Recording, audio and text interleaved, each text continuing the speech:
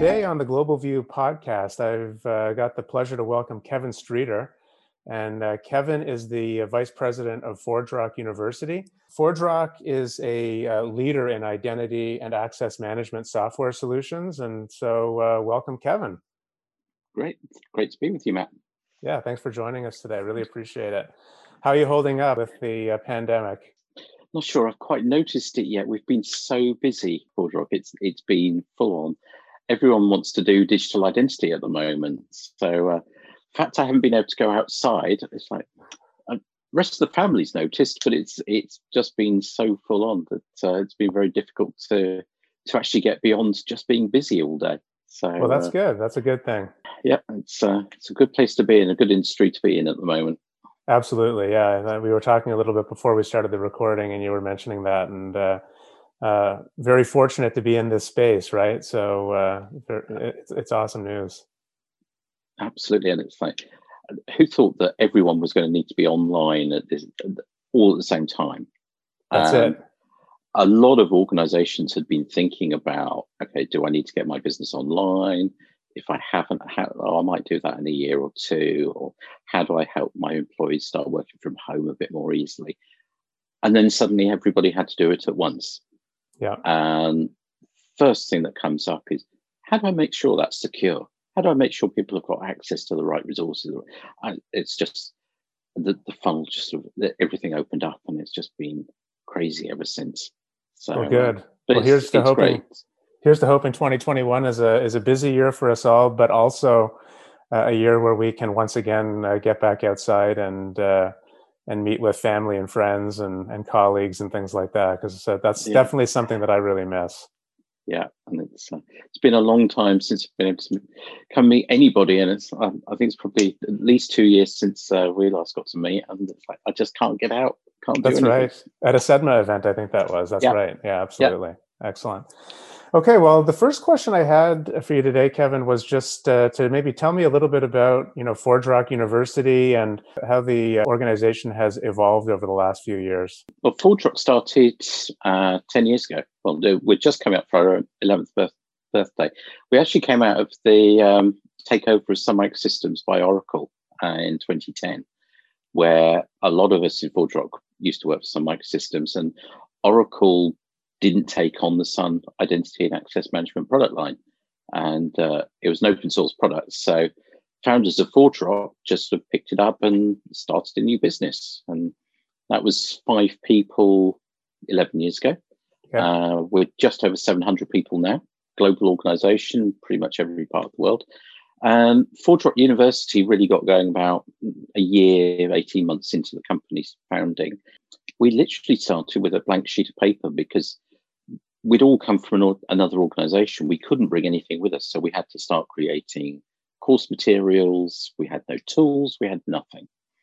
And that's where I came in to sort of set up ForgeRock University and really create a global training organization that could represent the best of what ForgeRock does and get people to learn our products.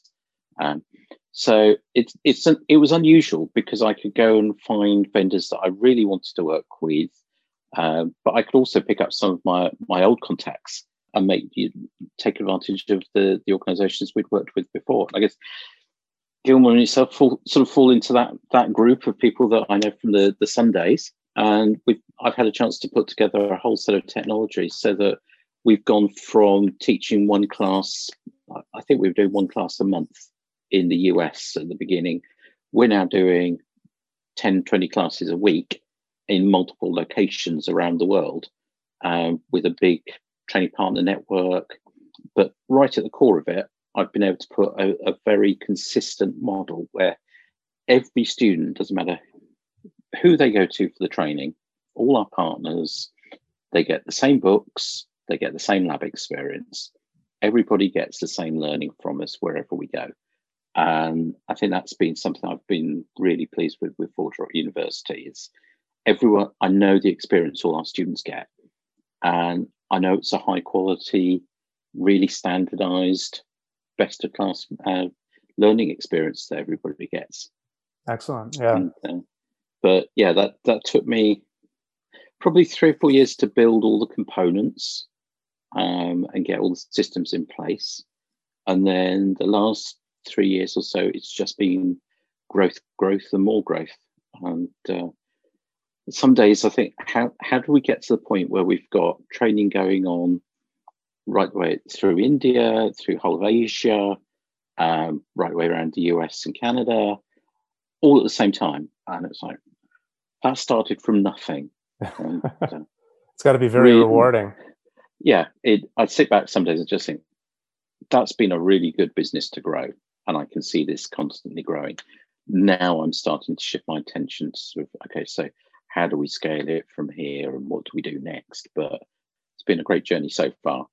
That's awesome. That's great to hear. Yeah, no, you've really experienced some pretty explosive growth. We've seen it certainly working with you over the last few years. So hoping to see that continue on into the future here. One of the questions I had, I mean, you've got a ton of experience in the training and education space, and I wanted to get your perspective on some of the emerging trends that you're seeing in customer and partner education, either within your organization or just in the industry in general. I guess my experience goes back quite a long way now. I was in Sun Education in turn of the century, and it was all classroom based. There was no remote learning, very, very traditional classroom training. Over the years, we've sort of gone, it sort of started looking at sort of some things going online, some things doing a sort of mixed hybrid thing. And I guess the things that worked really well, and what I've picked up, is the hybrid classrooms is something that has worked really well, where you've got some instructors in the classroom, or you've got an instructor in the classroom, you've got students joining either in the classroom or remotely. We did that sort of shift 5 years ago, and it's become the norm for everybody now. And it's like people say, but how long did it take you to get into hybrid learning? And it was, it didn't take us very long, and we did it about 5 years ago. And it's been great because that's really helped fuel our growth over the years. So now I'm looking at sort of, okay, so where do we go? And a couple of things I picked up. One is that there's still a desire in the high tech, new leading edge technology world for people to get their hands on. It's so important to get their hands on, because it's like ourselves. We've just launched ForgeRock Identity Cloud Platform, cloud-based service for identity. What's the first thing everybody around the world's looking for is to get their hands on it. Where do you get that from? You get that from a training program. So even now, there's a constant need for hands-on training. But what's changing is the delivery of the instructional side of it. Some people want it really heavily customized to their environment. So that's the sort of the private training business, where custom content and customizing it to a particular customer's requirements or environment is really important. But the more generic sort of the sort of basic get started training, everybody wants that in smaller chunks now. So we're now starting to go down the path, rather than having a course book that is for a 5-day classroom course, that everything's in there. Actually, what we probably need is 5 one-day courses. Mm-hmm. Each one is self-contained. So people can say, okay, today I'm going to assign this day to go and learn how to do this piece with ForgeRock. And tomorrow I want to go and learn this thing over here. Much more modular. Still want the same depth of hands-on experience. Still want the same quality of product and books and everything to go with the class, but much smaller pieces. I think some of the online platforms are getting very good at delivering video content very well. But what we're really having to look at is, how do you couple that with the lab experience and the depth of material you need to transfer? Because our standard sort of 700-page technical training course books, it's still going to break down into 5 120-page books. It's still a lot of content to deliver. So that's where we're going, sort of looking at new delivery models, but more agile, more broken down into easier bite-sized chunks, but still delivering the same depth of content. And Yeah. I think that's really challenging a lot of people in the industry. And I think a lot of conferences have said, yeah, breaking down video content, great, we got that. But now, how do you break down that hands-on bit as well? Right. That's going to be a whole different challenge.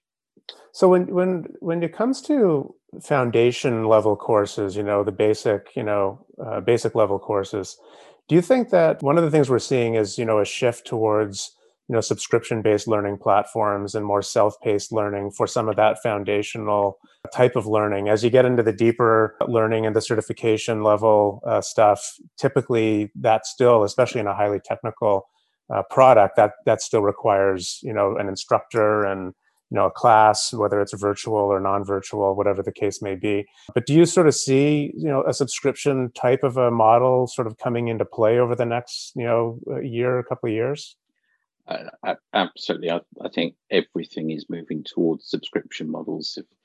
I think there's been a maturity in just understanding what a subscription is, because it's everywhere now. All of the entertainment platforms are all subscriptions. We're used to it for cell phones. We're used to it for everything. The idea of what is a subscription, most people have got now. And they're getting the idea that, video content, particularly introductory, should be on a subscription basis. The question I've always got is, how far can you take that before you've really got to work out how do you bring depth in?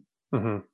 I spent 4 years working at the Open University in the UK, which is, they have an average of 250,000 concurrent students that they're delivering distance learning to, with a lot of depth as well as a lot of video. And it's quite an interesting model they've got. And it's sort of, trying to bring that into technical training world is going to be something I'm going to try and attempt to do over the next couple of years. Interesting. But it's all going to be in some form of subscription, because subscriptions are the way forward. Awesome. That's great. Thanks, Kevin, for that. Yeah, that's interesting. Now, one of the questions I had, and I think we've kind of already covered it, was, the virtual instructor led and the move to that, and how, you've adjusted from a COVID standpoint to a complete disappearance, essentially, of live instructors. It sounds like that was really never a problem for you guys, though, because you were already there, right? It's a question that I've been asked many times. It's been a question that's come up in so many industry groups, and been interviewed by a number of analyst firms that say, how did you manage to do that transition through COVID so quickly? And it was like, it's because we didn't actually do a transition. 5 years ago, we moved to a completely hybrid model. All we turned off was the classroom, and we carried on teaching. Yeah. My instructor pool is global. My master instructors in Norway. I've got course developers in Australia, in the US, in Canada, right the way across Europe. We never had an issue with it. So literally, we didn't miss a heartbeat when COVID happened. In fact, I kept monitoring the class statistics every week with the whole team, going, when are we going to notice something? And we went through April, May, no, nothing changed. Then we got into the summer. I thought it's going to change now. Actually, we grew 25% last year.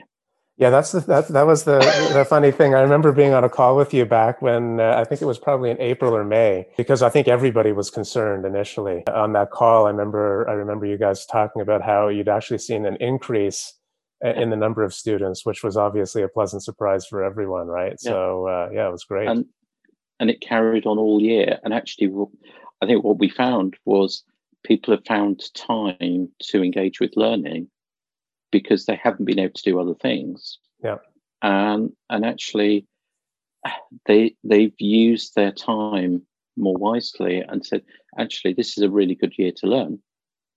Let's go and do some of that learning that I should have been doing, right the way across our customer community, our partners, our internal staff. Everyone's been doing more learning. No, it's been really good. Unfortunate situation globally. It's not what we would have wanted, but actually we were in the right place already. I would say I think this is the benefit of having really thought about the training business, as I said earlier, that I thought about a global architecture of particularly learning technologies and platforms that would work on a global basis, no matter what the situation was, because in some parts of the world, certainly in India, most of Asia, people want to do face-to-face training. They like the personal contact. Yeah. You then go to some countries and they just want to do virtual, but you get little pockets. So good example we've had, actually one country that has really surprised us has been Germany. There is no culture of distance learning, of to be trusted as an expert partaking your knowledge, you have to be in the room. Interesting. And this applies across universities, across anyone that's trying to deliver complex training. And there's just very little adoption of virtual learning. We've really struggled to get the hybrid model to work in Germany, but the rest of the world has been very comfortable with it. Yeah. So it's been very interesting to see how culturally you have to have capability to have learning in lots of different styles, and then you can actually ride some of these bumps, right? And you're well set up for them. And obviously the Vital Source platform we've got with you, and it's like everything was in place, and it just worked. It just carried on working exactly as it was before. Yeah, excellent. So one of the things I do hear from customers is that while training, especially on the technology side, training has continued through the pandemic, and that's been good. A lot of organizations have cut their training budgets because obviously they've been struggling. Not all industries have weathered the storm as well as the technology industry has weathered it. And a lot of these organizations, whether it's, in finance or oil and gas or whatever the case may be, they all also have needs for technology related training ultimately as we come out of the pandemic. And as budgets start to return back to normal, once the pandemic is over, do you think that there's going to be a pent up demand for training going forward, running maybe into late 2021 and as we move into 2022? I do. I think there's a lot of, I think we've seen a very significant cultural change. It's changed how people work. It's changed how technology is seen. Just look at the growth of people like Zoom.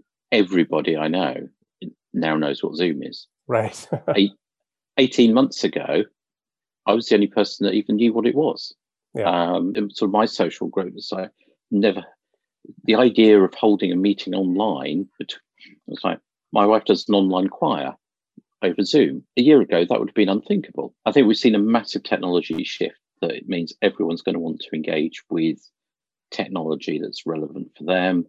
But just learning in general, it's been a great time for people to learn. We've all had to learn new skills, whether it's learning to manage when you can't go out and get groceries at a minute's notice.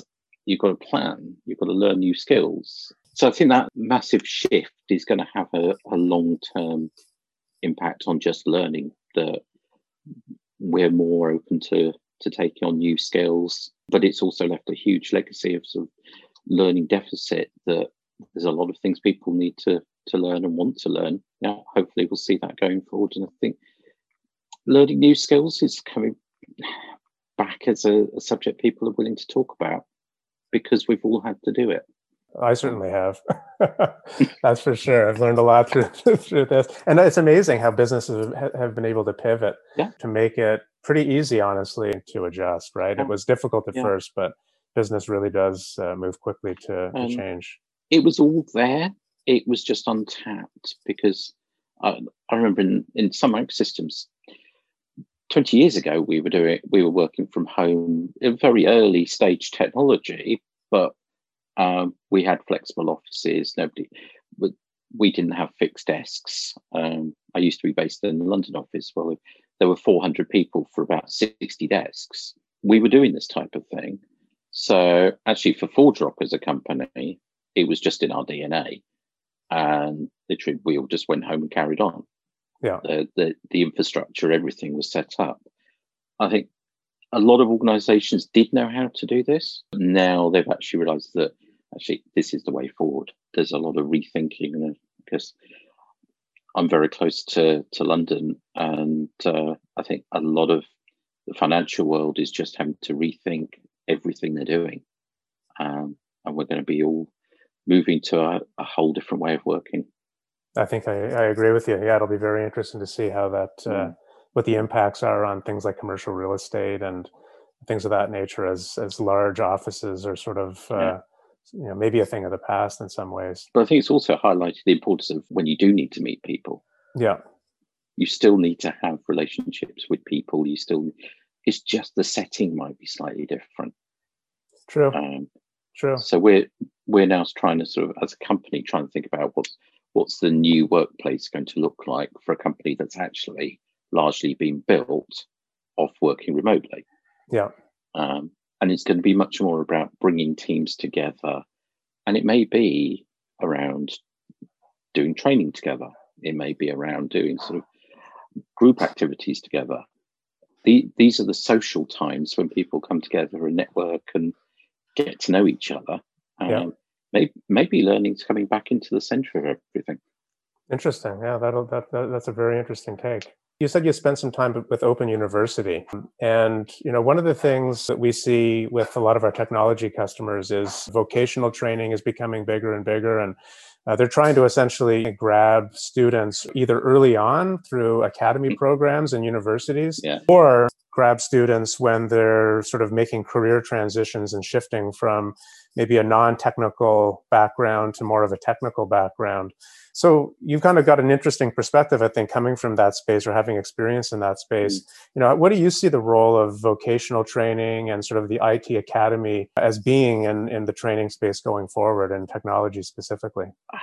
I've spent my career actually working in both environments. So I started in academia, then I went to work for Sun Microsystems, and then I went back to academia, and then I've come to ForgeRock.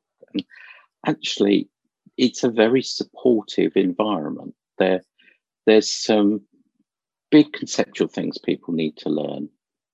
That's really well done by traditional education.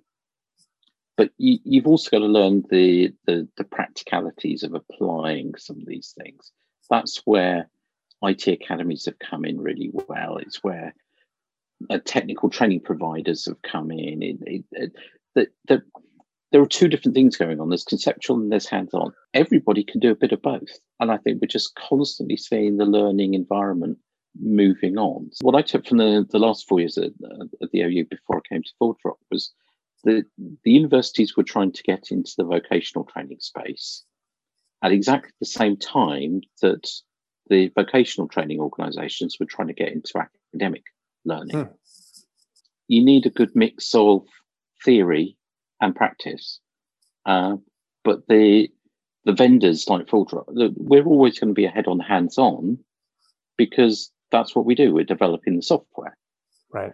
But we actually need to partner with the more traditional academic organizations, colleges, and to embed that in their learning so that we can move forward. Yeah. And it's that progression that everyone needs to engage with. The technology that was leading edge for me 20 years ago was things like Java. Sun had created Java programming language.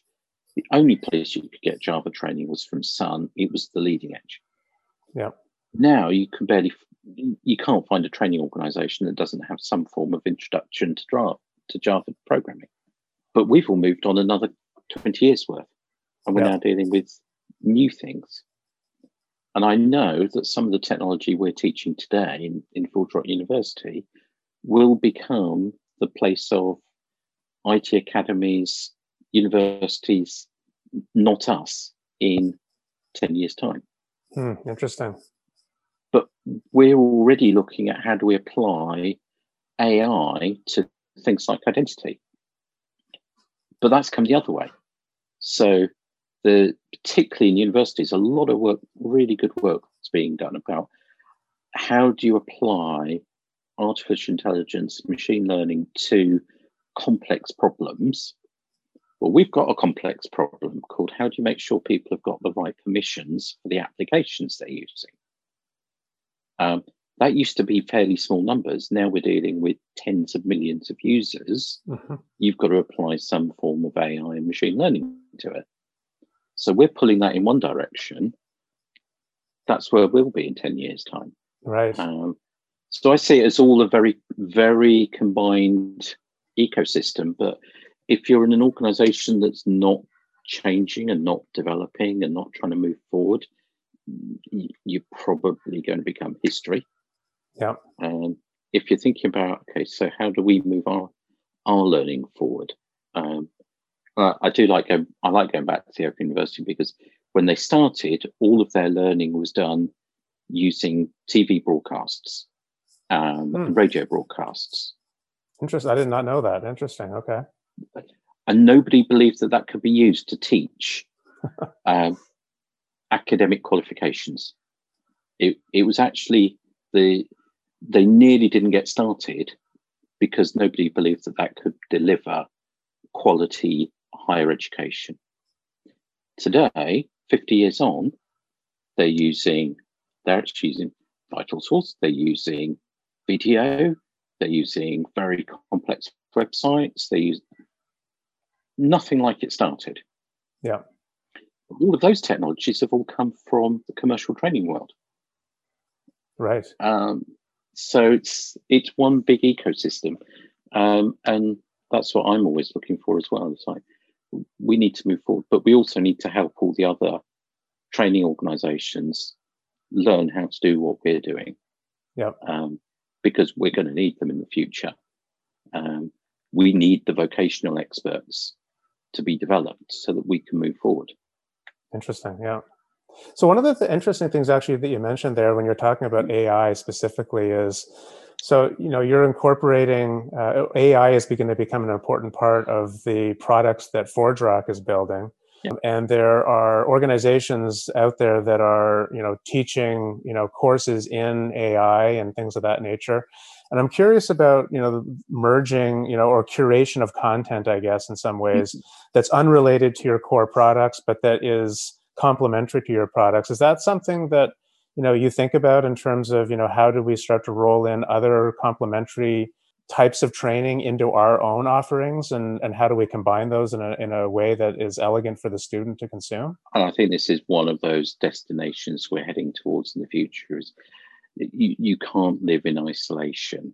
The technology world is moving too fast now. I'm dependent on a whole range of other providers. So, for example, our cloud platform is entirely built on the Google Cloud Platform and Kubernetes. So all of my students now need to learn these technologies before they can use what ForgeRock's created. But actually, that's not content that we're experts in. So actually, we need to work with the AWS's, Microsoft's, Google's, to help understand. Our students need to understand their technologies. So I think that there's going to be a lot more information sharing, course sharing, community of learning, where we're all dependent upon each other for success.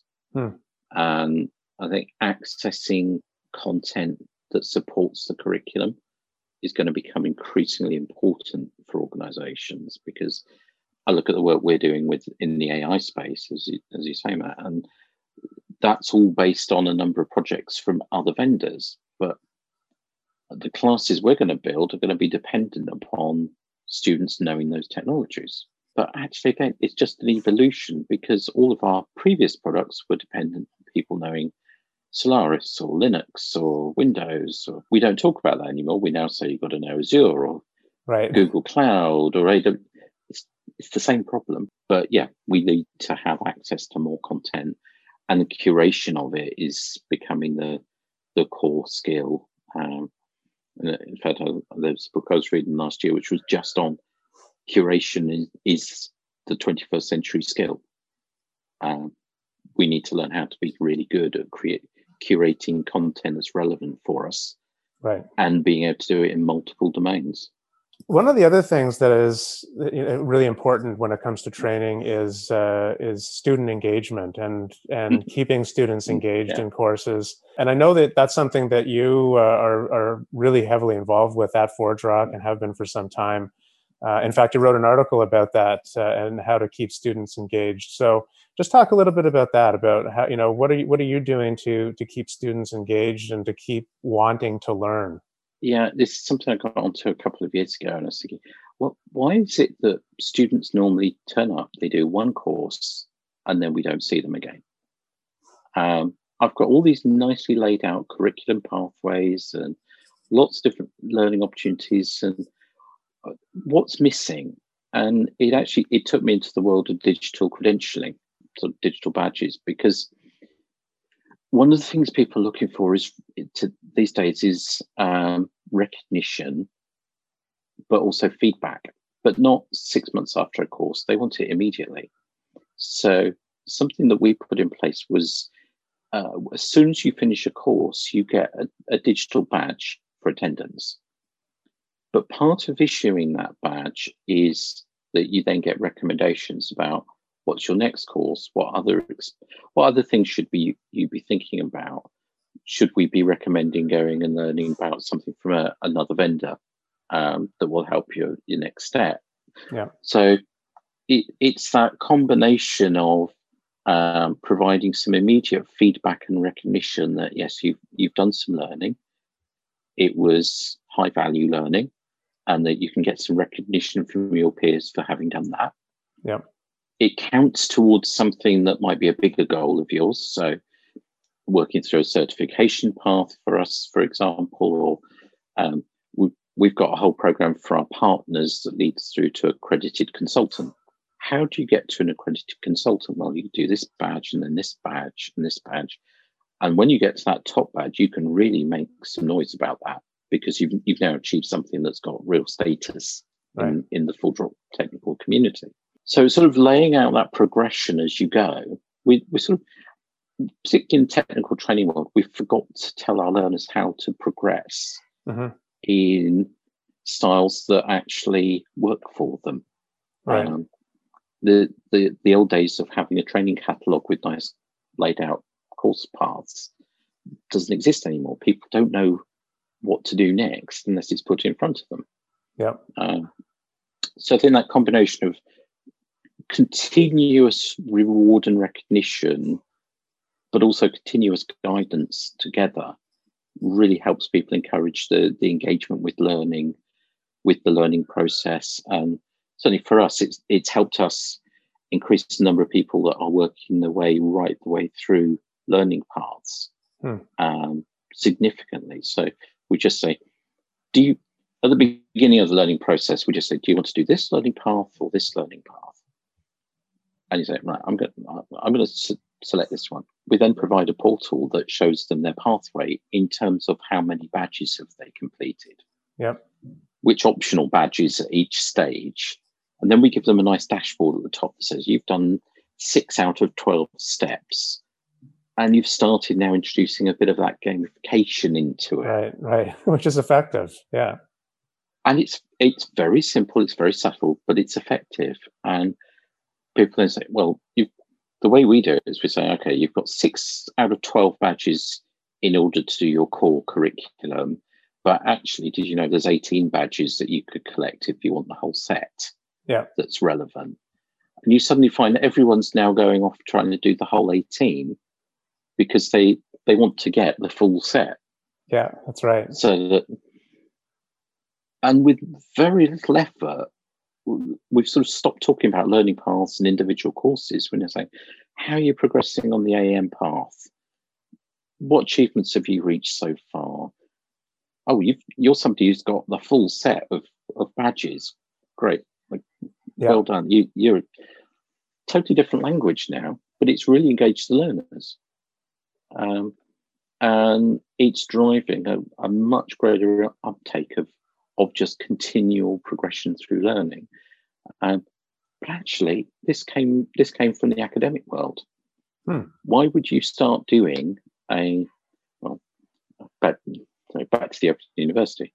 A bachelor's degree typically takes 7 years because you're studying it part-time online, and you do it module by module, and you get a recognition at the end of every time you finish 2 modules, you get certificate or a diploma. Or, it's the same reward and recognition model, guiding you through a pathway. Why don't we bring that into commercial training? That's where it came from, and it's really helped grow. And it's now meant that I now talk to a number of academics. Go, that's really clever stuff that you've done, and I just go, well, I borrowed it from the academic community. Right. I never really believed that badging worked that well. And then I've had recent experience with this because I got, and this is a totally different application, but I got an Apple Watch for Christmas actually. And so it's got, the fitness tracking on it, and it tracks your activity and how much you're standing and all this kind of stuff. And there's just something about every day just being reminded, that, have you achieved this today? Have you achieved that?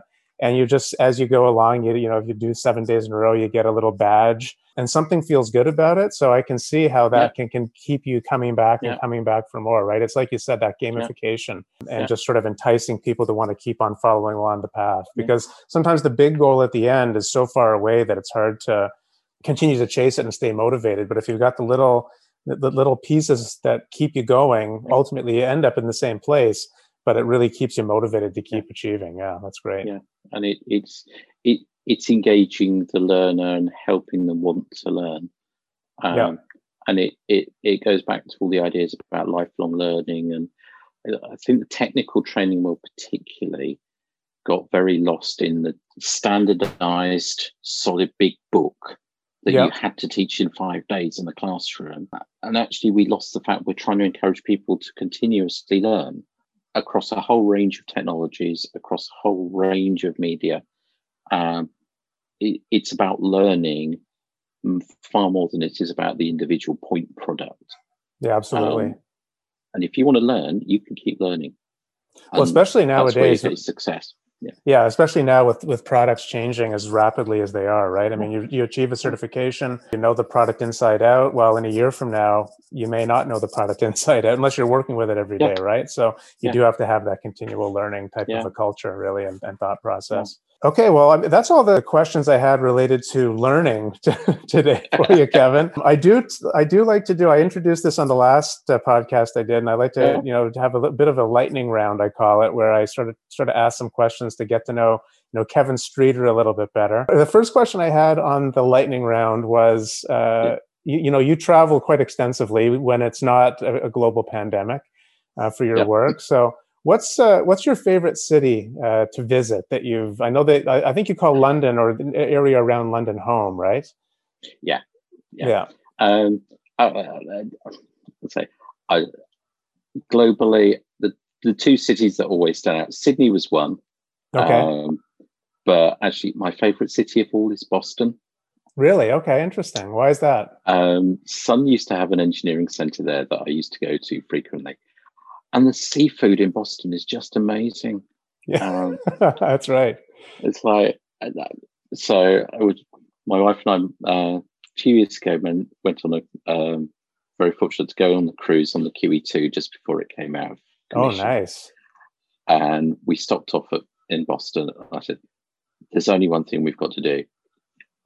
We've got to go and find some really good Boston seafood, legal seafood. And it's like, I've spent so many hours in that place. Well, I think we may have already answered the second question. I don't know. You let me know. I was going to ask what your favorite kind of food is. What if there's any ethnicity or type of food that you love more than any other. It's honestly, it's traditional English. Okay. What is traditional English? What would be a traditional English meal? Sunday roast beef.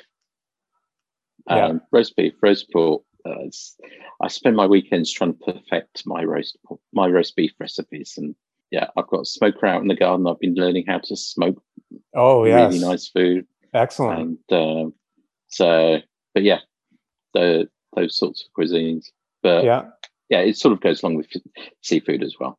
Excellent. Yeah, that's good. That's good. No, Sunday roast is fantastic, and smokers are becoming so popular. I think with people staying I at know, home and wanting to cook I themselves, I know. think smoker sales are through the roof. Yeah. So yeah, that's fantastic. Let's see, what's another one? Well, so what is something that you've been doing through the pandemic that's helped you keep your sanity? Is there anything in specific that you've done that sort of let you stay sane through this whole thing? It, um, yeah, one of it is the smoker in the garden. The other is gardening, which has just shocked my wife. That's a great new hobby. Then hopefully that'll continue Um, once the world returns to normal. yeah, I've sort of made in one of the online groups I've been part of. I said it was the end of the first lockdown in the UK, and they said, "What are you going to carry on with post lockdown?" So, well, it's going to be continuing to do the raised bed and the vegetables and gardening, and I've sort of made a public commitment now that I'm going to carry on doing it. So now I've got to do it. Yeah, that's you'll have a fantastic garden. That's great. Well, listen, Kevin, that's I think that's all I had for you today. I really, really appreciate you Yeah, spending the time with us on the Global View podcast, and you've been a great guest, a lot of great insights, and really appreciate your no, time. no, it's been a pleasure, Matt. So it's been great to do this, and yeah, always enjoy having a conversation with you, and look forward to meeting again. Awesome. Thanks very much. Appreciate it.